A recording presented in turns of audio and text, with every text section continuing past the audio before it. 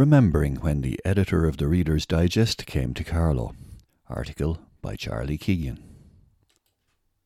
30 years ago, in the summer of 1991, Robin Hosey, editorial director of the prestigious Reader's Digest, came to County Carlow as part of a book project promoting Ireland.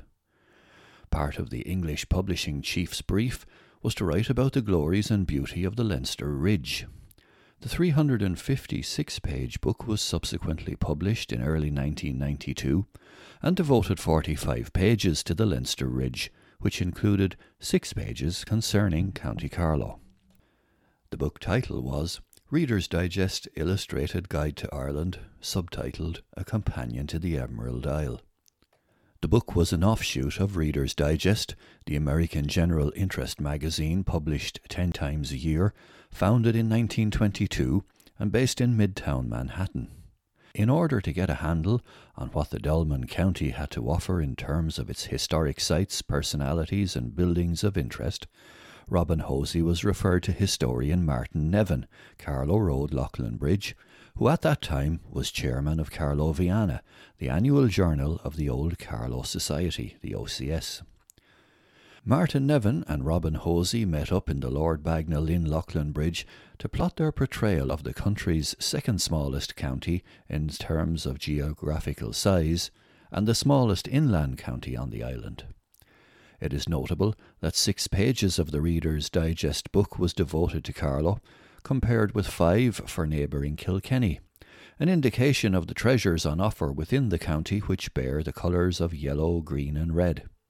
A random selection of the many splendid photographs contained within those 6 pages includes Altamont Gardens, Ballin, the Cigar Divan at 50 Dublin Street representing a 19th century shopfront, the capstone of Brownshill, Dolman, the remains of an early Christian church at Killuchdaran, Borris, a splendid photo of Huntington Castle, Clonegall, Munaviog's, Bagnallstown's courthouse, a portrait of Arthur MacMurrough Kavanagh, 1831 to 1889, from Borris House, born without arms or legs, and who went on to represent both County Wexford and County Carlow as a Conservative member of the Westminster Parliament, a drawing of Irish chieftain Art MacMurrough, a photo of Captain Miles Keogh from Orchard House, Loughlin Bridge, a man of immense bravery and member of the US 7th Cavalry, who died as part of General George Armstrong Custer's last stand at the Battle of the Little Big Horn, Montana,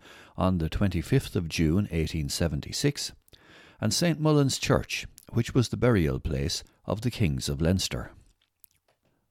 A Vision of Versailles was a heading in the book on County Carlow that referenced Munaviog, Bagnallstown, described as a quiet canal-side town, noting that the dream of a new Versailles did not become a reality. The book explains, William Bagnall of nearby Dunleckney Manor founded the town in the 18th century when it was known as Bagnallstown. He planned it to be a hub of commerce with buildings to vie with the finest of classical times, and made an encouraging start with a number of imposing buildings, including a stately courthouse modelled on the Parthenon in Athens.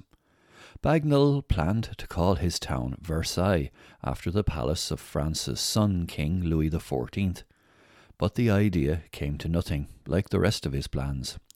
For Bagnall thought he could bring a coach road through the town, but the discussion went against him. Bagnallstown became a backwater, saved only by the arrival of the railway in the mid-19th century. Its neoclassical railway is almost as impressive as the courthouse. Today, 20th century buildings block the view of the courthouse, but it is still possible to catch an occasional glimpse of Bagnall's vision of the town that might have been. The best view is from beside the canal on the road from Loughlin Bridge. The vista includes the spire of St. Andrew's Catholic Church and the fine tower of the 1841 St. Mary's Church of Ireland building, added in 1855. The townspeople voted to change the town's name to Munaviog, pronounced Mune Beg, or Little Shrubbery in the 1950s, but many locals still refer to it as Bagnallstown. Dunleckney Manor, built in 1835 a mile northeast of Bagnallstown, incorporates the original manor of 1610 and was designed in the Tudor Gothic style, with oriel windows. It has been restored to its former glory and is now open to visitors. In dealing with the history of Old Loughlin, the book notes the stubby crenellated tower of the 13th century St. Lazarian Protestant Cathedral, and nearby is the site of a 7th century monastery and Lazarian's Well, a place of pilgrimage that after 13 centuries still attracts offerings of medals, crucifixes and rosary beads. The book also referenced the Carey family who run the public house across the road from the cathedral, which claims to be the oldest single-family pub in Ireland, a claim it had to refute since they have been publicans since 1542. Moving to the east of the county, the focus in the book fell on Huntington Castle, Clonegall. It states, "The elegance of Huntington Castle, built at Clonegall in 1625 by Lord Esmond, caught the eye of director Stanley Kubrick, who chose it as the location for his 1975 film Barry Lyndon. The castle occupies the site of a monastery of which little remains except a 600-year-old yew walk, the branches curving over to form a long, cool tunnel.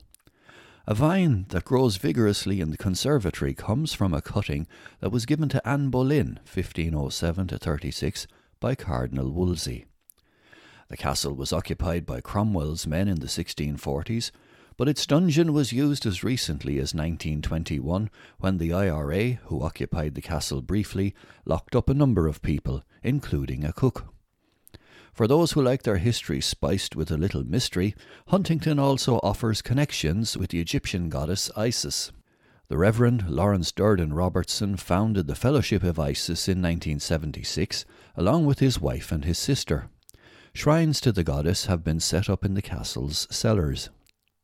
In the passage of the book relating to Michael, nestling at the foot of Mount Leinster, the Reader's Digest says the village contains a surprise, a church that is reminiscent of Salisbury Cathedral in Wiltshire, England. It was built by an Englishman, John Duquid of Dover, around the graves of his wife and daughter. The piece continues. His daughter Constance was on a holiday when she met a young man from a Carlow family, the Cornwall Bradys, and fell in love.